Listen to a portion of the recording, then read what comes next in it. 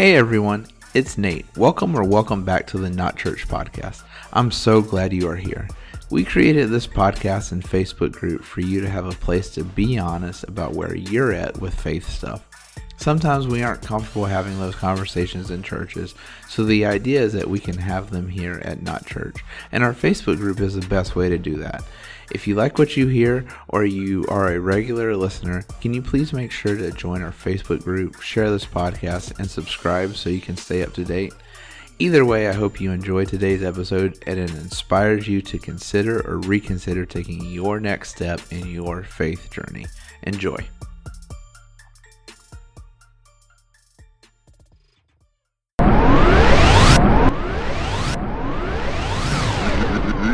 This is a Not Church podcast. Let's go.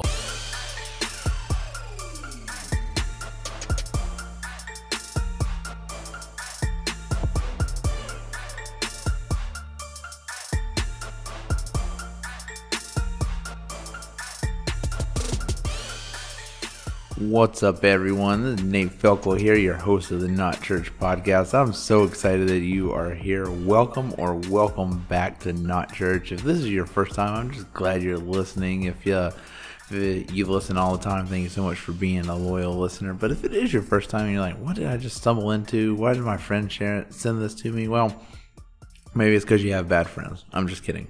No, this podcast is really a community of people where we want to talk about life and faith stuff, but we want to talk about it where we can be real and we can be honest. And sometimes, in my experience, people struggle to have some of those conversations in church. And so the name kind of comes from, well, if you can't have those conversations in church, let's have them here at Not Church. And so that's kind of the idea behind this podcast. Each week we'll talk about something as it relates to life, faith, whatever. So this week I'm really excited because we're talking about another really amazing story. We've been looking through the book of John. Okay, Matthew, Mark, Luke, John is one of the stories and the accounts of the life of Jesus. And the story we're looking at today really tackles one of the reasons people are over religion, one of the reasons people, maybe you walked away from faith or God or religion, whatever.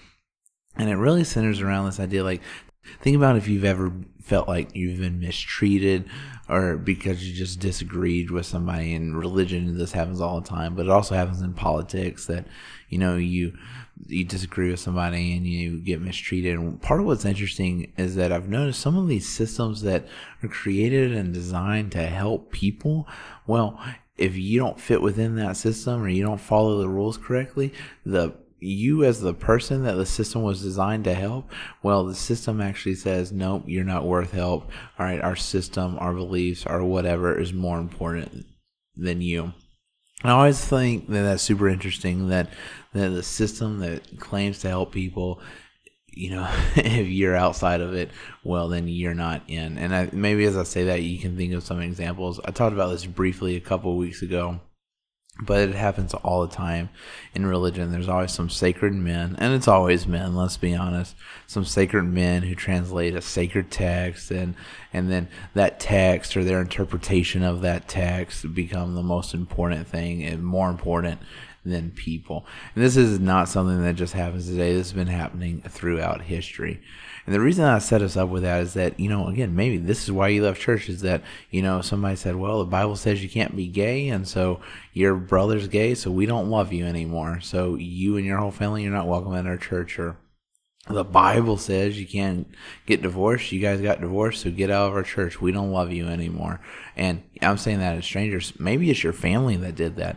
Maybe your family says, I don't love you anymore because the Bible says, the Bible says, the Bible says, the Bible says. And so you're thinking right now, really, especially if a friend sent you this, if you're that person, you're like, oh, why the freak did this person send me this podcast? Like, this is crap. But if you've ever experienced that, where somebody uses faith or religion to hurt you, to hurt people you care about, to hurt a group of people you care about, you're going to love this story. Because here's what is so fascinating to me about Jesus is that you can disagree with who he is, who he's said to be. You can think, I don't think Jesus is really the Son of God, and that's fine. You can disagree with me all you want to on that. But what you're going to love about this story. And especially if you have people in your life that love to throw the Bible says at you, you're going to want to read this story, and you're going to want to hang on to the story.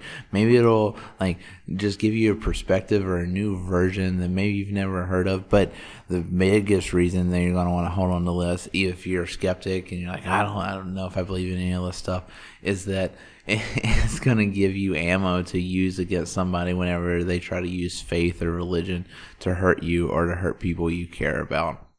Because what you're going to notice is Jesus was highly against that. As a matter of fact, Jesus was so against it, he came to do things to just get people riled up and to prove his point that people are the most important thing. The story is so amazing, and you're going to love the story. If you're a skeptic, and especially because somebody's hurt you using faith, you are going to love this story. Now, previously on Not Church, what we've been talking about is Jesus has been going around. He's been doing these miracles, healing people. Last week we talked about how he healed this guy's son. He did a long distance healing, and the guy had faith even though he didn't see it, and it's crazy, right?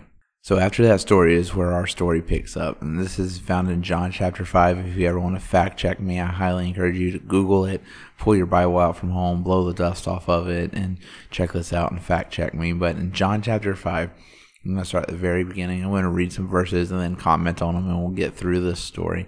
But it says this: sometime later, Jesus went up to Jerusalem for one of the Jewish festivals. Now, there is in Jerusalem, near the sheep gate, a pool which in Aramaic is called Bethsaida, and which is surrounded by 5 colonnades. I just want to pause here. This is not the point of today, but I just want you to notice John's description that he gives here, and notice the words that he uses. He says, now there is, as in currently, and he also says, which is surrounded by 5 colonnades. He gives details in the present tense, meaning he's been there, and when he's writing this, he knows what it's like because he's been there. Well, this place doesn't exist anymore because it eventually got destroyed. It's been excavated, and we're going to talk about that in a second. But it's just an important note that this is one of several examples that scholars will point to show that these weren't written 100, 200, 300 years after the fact of Jesus. No, John wrote this in his lifetime. That's why he's describing it in detail, and details that we can kind of confirm. And just interesting point there. Anyway, back to the story. So here at this pool, in verse 3, here a great number of disabled people used to lie, the blind, the lame, and the paralyzed. This is just a terrible scene. As you think about it, there's just all kinds of people, sick people, hurting people, dying people, and they're all laying around. Remember the context that this is written in and that this happened in is that there were no real doctors, okay? Doctors didn't know much. Part of the reason, interesting fact, that doctors didn't know much is that doctors weren't allowed to examine a dead body. It's very interesting. They could not do an autopsy. It was against Roman law to examine a dead body. So what doctors would do, this is creepy, is they would try to find bodies that were dying and try to observe as much as possible while the body was dying, because as soon as it was dead, it was illegal to examine. And so, as a result, doctors didn't know much. They were expensive, and let's be honest, they were scary and creepy, right?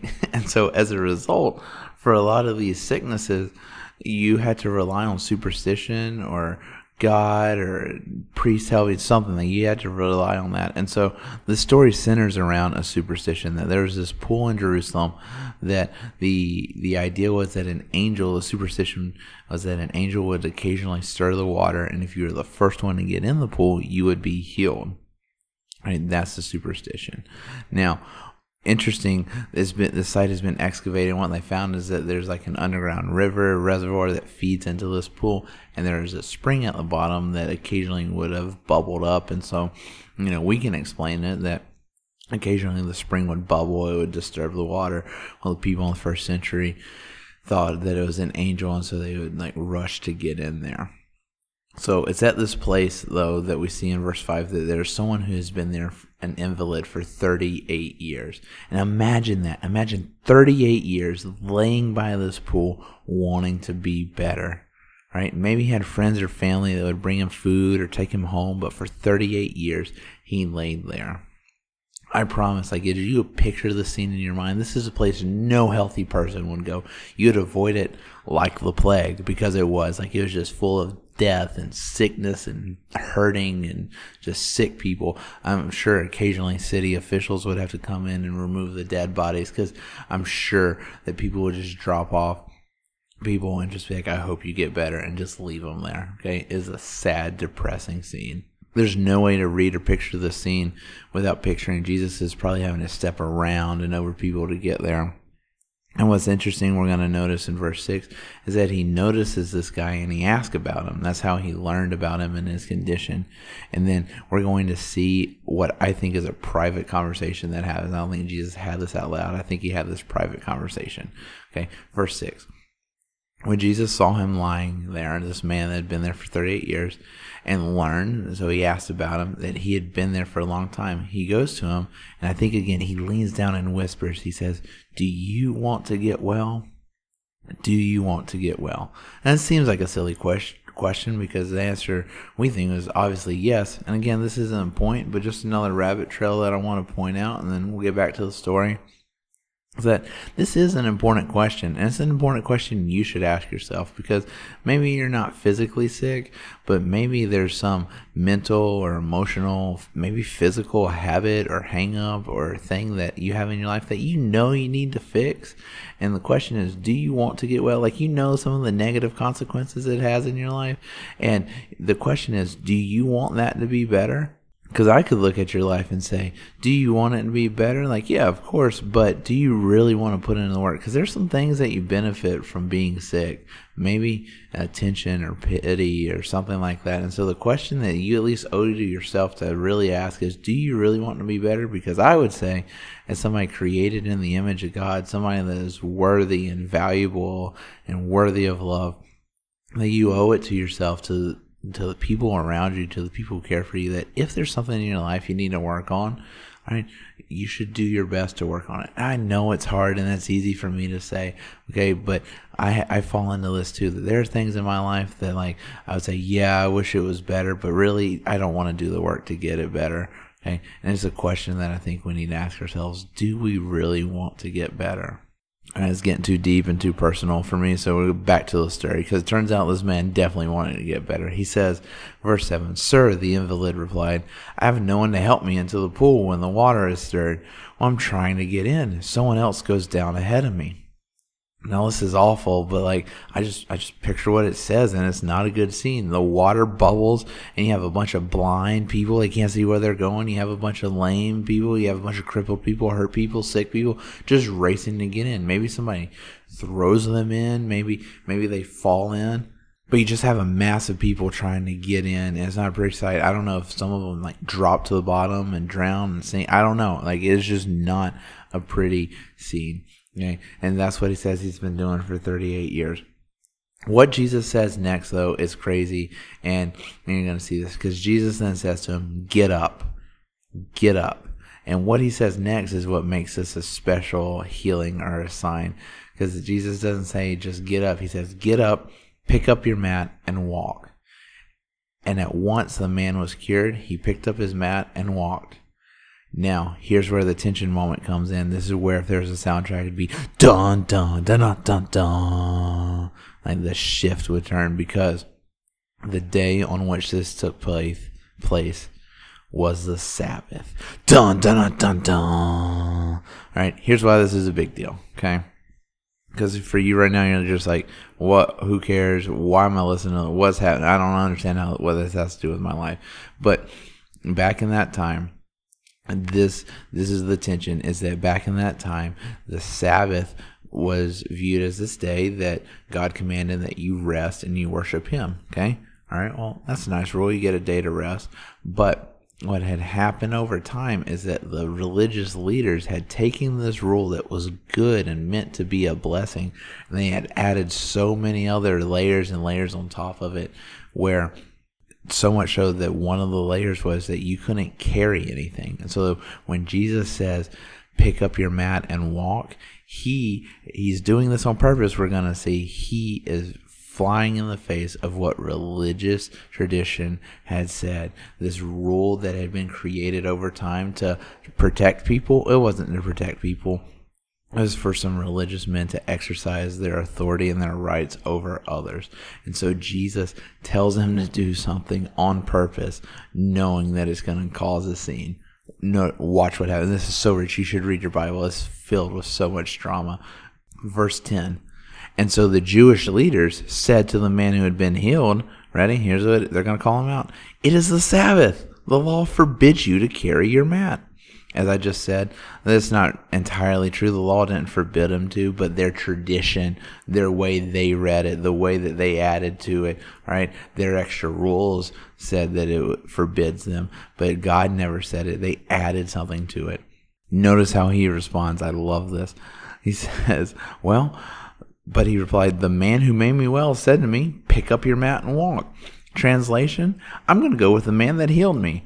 Because notice, Pharisees, I never noticed you come in there and help me, okay? Actually, as a matter of fact, I've never seen any of you before because you probably are trying to avoid me. There's another religious tradition that was taught, is that for somebody like him that was sick, maybe was sick at birth, that the religious system and tradition said that anyone who was sick like that is because either they sinned or their mother sinned. They had it so dramatic that they believed that if your mom, when she was pregnant, went to a pagan temple, that not only did the mom sin, but the child within her sinned as well, and that the child would be punished for the sins of her mother, right?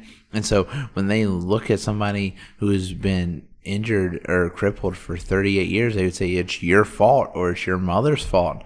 Okay, they would condemn them. This was just the accepted way that it was, that this is how God acted. And so Jesus, though, just breaks through all of that, and this man's like, he probably heard that it was his fault, and he probably maybe even sat there for 38 years like, what did I ever do? What did my mom ever do for causing this? Why would God do this? And then all of a sudden, this man shows up and tells me to pick up my mat and walk. Listen, I got to be honest, for 38 years I heard about how I'm a sinner and how this is my fault, and this man told me to pick up my mat. I don't really care about your religion, okay? I'm going to pick up my mat and walk. I'm sure that is how he's feeling. Back to our story in verse 12. So they asked him, who is this fellow who told you to pick it up and walk? The man who was healed had no idea who it was, for Jesus had slipped away into the crowd, and he was not there anymore. Now, what happens next is very weird and interesting, but honestly, I think it's kind of funny. And I'll be honest, like when I studied this at first, when I read it, I was like, I didn't get it. And so then I did some research, and I found a pastor that I like to talk about this, and what he said makes sense. But, I'll be honest, like this is just the Nate version of reading this. Because there's a lot of people that would disagree with this, and there's a lot of commentary, which is just smart scholars talking, debating this and stuff. But I think if you just read it like a human and you just kind of understand human dynamics, the way that I read it makes sense, and you can take it for what it's worth. But I think this next conversation is funny, because starting in verse 14, it says, later Jesus found him at the temple and said to him, see, you are well again. Maybe, he just bumped into him at the temple. I'm sure the man went to the temple. It's a natural place to go. Like, I should worship God. I'm healed. And he just bumps into Jesus there. Or maybe Jesus finds him. But this is the funny part, is that I'm just going to read it and then I'm going to come back and comment on it. Jesus says to him, see, you are well again. Stop sinning or something worse may happen to you. Now, if you're like me, when you first hear that, you're like, man, what has this man done? Like, geez, he can't catch a break. He gets healed. The Pharisees question him, and now Jesus is just telling him, hey, stop sinning. But I think this man, he's just doing whatever Jesus told him to do. And Jesus said, pick up your mat and walk. He probably has his mat on his shoulder. And I just picture Jesus putting his hand on the mat. Jesus would have known he just got questioned and says, hey, now you better stop sinning, you sinner, or something worse may happen to you. Wink, wink. Okay, because think about it. What worse could happen to him? He's been crippled for 38 years. Okay? I'm sure that Jesus is just like, stop sinning, okay? And just making a joke of how the Pharisees are so upset. And because, again, this man would have laid on his back for 38 years. And so, maybe it's not that. You can debate that on your own time, but I just see this as Jesus just taking time being like, man, it's crazy. These Pharisees aren't even happy that something great happened to you. And then it says that the man went and told the Jewish leaders that it was Jesus who made him well. I again just picture the man being like, hey, it was Jesus. It's that guy who had compassion on me. You guys haven't had compassion on me in 38 years, but that guy did. So because that the Pharisees, the leaders, found out that it was Jesus, verse 16 says, so because Jesus was doing these things on the Sabbath, the Jewish leaders began to persecute him. Jesus defends himself, though. He says this, and this was such a dig. In verse 17, it says, in his defense, Jesus said to them, my Father is always at his work to this very day, and I too am working. What he's saying is he's equating himself to God, and he's saying, I'm just being like my Father, so like Father, like Son. And they did not like this. Verse 18 says, for this reason, they tried all the more to kill him. Not only was he breaking the Sabbath, but he was even calling God his own Father, making him equal with God. Now, it's an interesting story, and you're going to be like, again, I don't really understand how this intersects with my life, but let's go back to our intro. Just like back then, today we let religion get in the way of loving people that the religion was created for. Not just religion, but any ideology, any politics. We let these things divide us, and we use them for justification for hurting people, the very people that the system or idea or thought process was created to help. We use that to hurt people. Jesus says it this way specific to religion. He says it this way later on in the conversation, just being very direct to the Pharisees. He says, you study the scriptures diligently because you think that in them you will have eternal life. Translation, you look to the scriptures thinking like that's where all the answers are. But he continues, these are the very scriptures that testify about me, yet you refuse to come to me to have life. Translation of all that, you guys understand that like the whole point of scriptures is pointing to me. I'm standing right here, yet you refuse to look at me. You refuse to look at me. If you want to know what God's like, look at me. To which the Pharisees would have said, are you seriously equating yourself to God, saying if we want to know what God's like, look at you? Oh my, who is this man? And that is the question. Who is this man? Who would be that bold to say, you want to know what God would do? Look at what I do. You want to know what God would say? Look at what I say. You want to know how God feels about people? Look at how I feel about people. All right, that is some bold, and you can disagree with that, and you can push back on that, and I get it.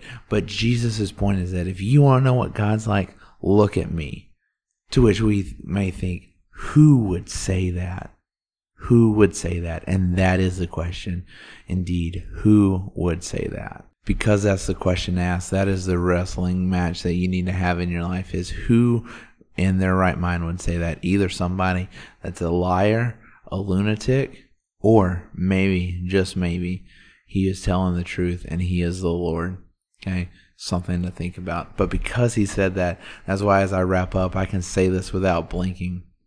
That the reason this was a sign, and the reason, even if you disagree with this story, that it impacts your life, and you can throw this back on anybody when they're like, and they try to use Jesus or God or religion to hurt you, is that the point that Jesus is making here is that the you beside you, the you in front of you, the yous all around you are more important to God than your point of view. Okay, I'll say that again, that the yous around you, all the people around you, are more important to God than your point of view, even if your point of view is correct, right? Even if you're right, congrats. But the you that you are using that point of view to hurt is more important to God than your point of view. So here's a question, okay? And maybe this cuts deep. And this is a question that you can use on somebody if they're hurting you. But does your religion or politics allow you to mistreat other people? If it does, maybe you should examine that, because it's supposed to be helping people. And I'll get more specific, and I'll point out right at my people. Did your version of Christianity allow you to mistreat other people?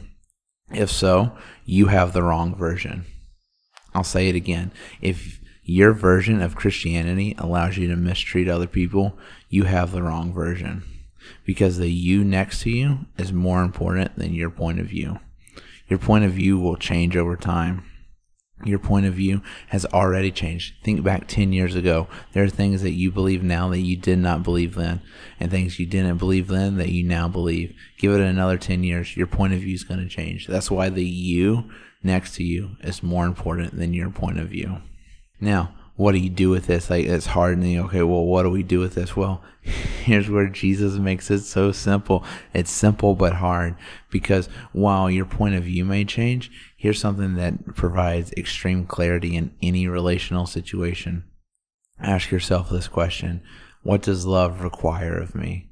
What does it mean? What does it take for me to love somebody? Because if you ask yourself that question, you will have a terrifyingly painful, clear answer, because you will always pretty much all the time. I have not experienced this circumstance where I have not known the answer to what love requires of me. I've had times where I didn't want to do it, but when I see somebody and I question, their point of view, my point of view, it rubs up against each other. We disagree. Well, if I stop and ask myself, what does love require of me? I have an answer. Sometimes I don't like that answer, but I have an answer. And this is the beauty of Jesus, is that Jesus came to close all these loopholes in religion that allows us to use religion to hurt others. He came to close that up. The original version of Christianity was built on this question of, what does love require? I'm going to love those around me with the way that Jesus loved me. I'm going to treat the yous around me as more important than my point of view, even if it cuts deep into cultural and just social barriers. I'm going to push past that, because I know how Jesus loved me, and he told me that I need to love others that way. That is what the gospel message is. That is the good news story that Jesus came to share. And so I will say it a third time. If your version of Christianity allows you to mistreat others, you are wrong, and you have the wrong version. Don't you dare use the Bible, and don't you dare use Jesus to substantiate your claims to hurt people and to put others down. Maybe you're right, but Jesus never modeled that, and he never did that. So don't you dare do that in his name. Instead, to end on a hopeful note, you see how passionate I get about this, but to end on a hopeful note, when you ask yourself, what does love require? We'll see in a couple of weeks when Jesus set this all up, and it is just mind-blowing. But when you ask yourself, what does love require? Love requires sometimes that you go to the places like Jesus did. You go to the places no one goes, and you have compassion. It requires that it's okay to break a traditional rule, okay? It's okay for him to carry his mat. He's just been healed. Have compassion on him, okay? You can think of the parallels in your life. What does love require? Love requires that we care for, have compassion, and serve those around us. And if we just imagine if for one day we all treated each other that way. Imagine if the people in your life treated you that way. Imagine, here's a big one, imagine if the Christians in your life actually treated you that way. How would that shape your view of God? If you're like, man, those Christians, I don't believe all the stuff they believe. They have some crazy beliefs, but you know what? They just treat me so well. They love me. They love me even though I'm different. That is the dream that Jesus had. And this is the dream he's invited you to, regardless of if you believe everything yet. That's okay, right? It is the invitation that we have in front of us, because the you beside you, the yous all around you, are more important than your point of view. And God, through Jesus, wanted us to realize that. And that's why a big part of his ministry was to do signs like this story we see in John 5, to point out to the religious leaders, hey, your version of this religion is wrong, because your version is allowing you to withhold compassion. So stop it, knock it off, and ask yourself, what does love require of you? So that's my hope for you, is that you take that, and I hope that inspires you to maybe look around your life at, hey, who are some of the people that you can love for and care for better? What does love require of you? Such a great question to ask. Anyway, thank you so much for being here. I love getting to have these conversations with you. I would love if you joined our Facebook group. We'd discuss some of these things. Love to hear feedback, pushback. You can say, Nate, I disagree. Whatever it is you want to say, would love to hear those conversations in the comments in our Facebook group. You can see the link of that in our description. Please, if you love this, please share it with a friend. Subscribe so you stay up to date. And I'd love if you even left us a comment, give us a rating, and share a comment with us about how you enjoyed today's episode. As always, thank you so much for being here, and can't wait to see you again next week. Peace.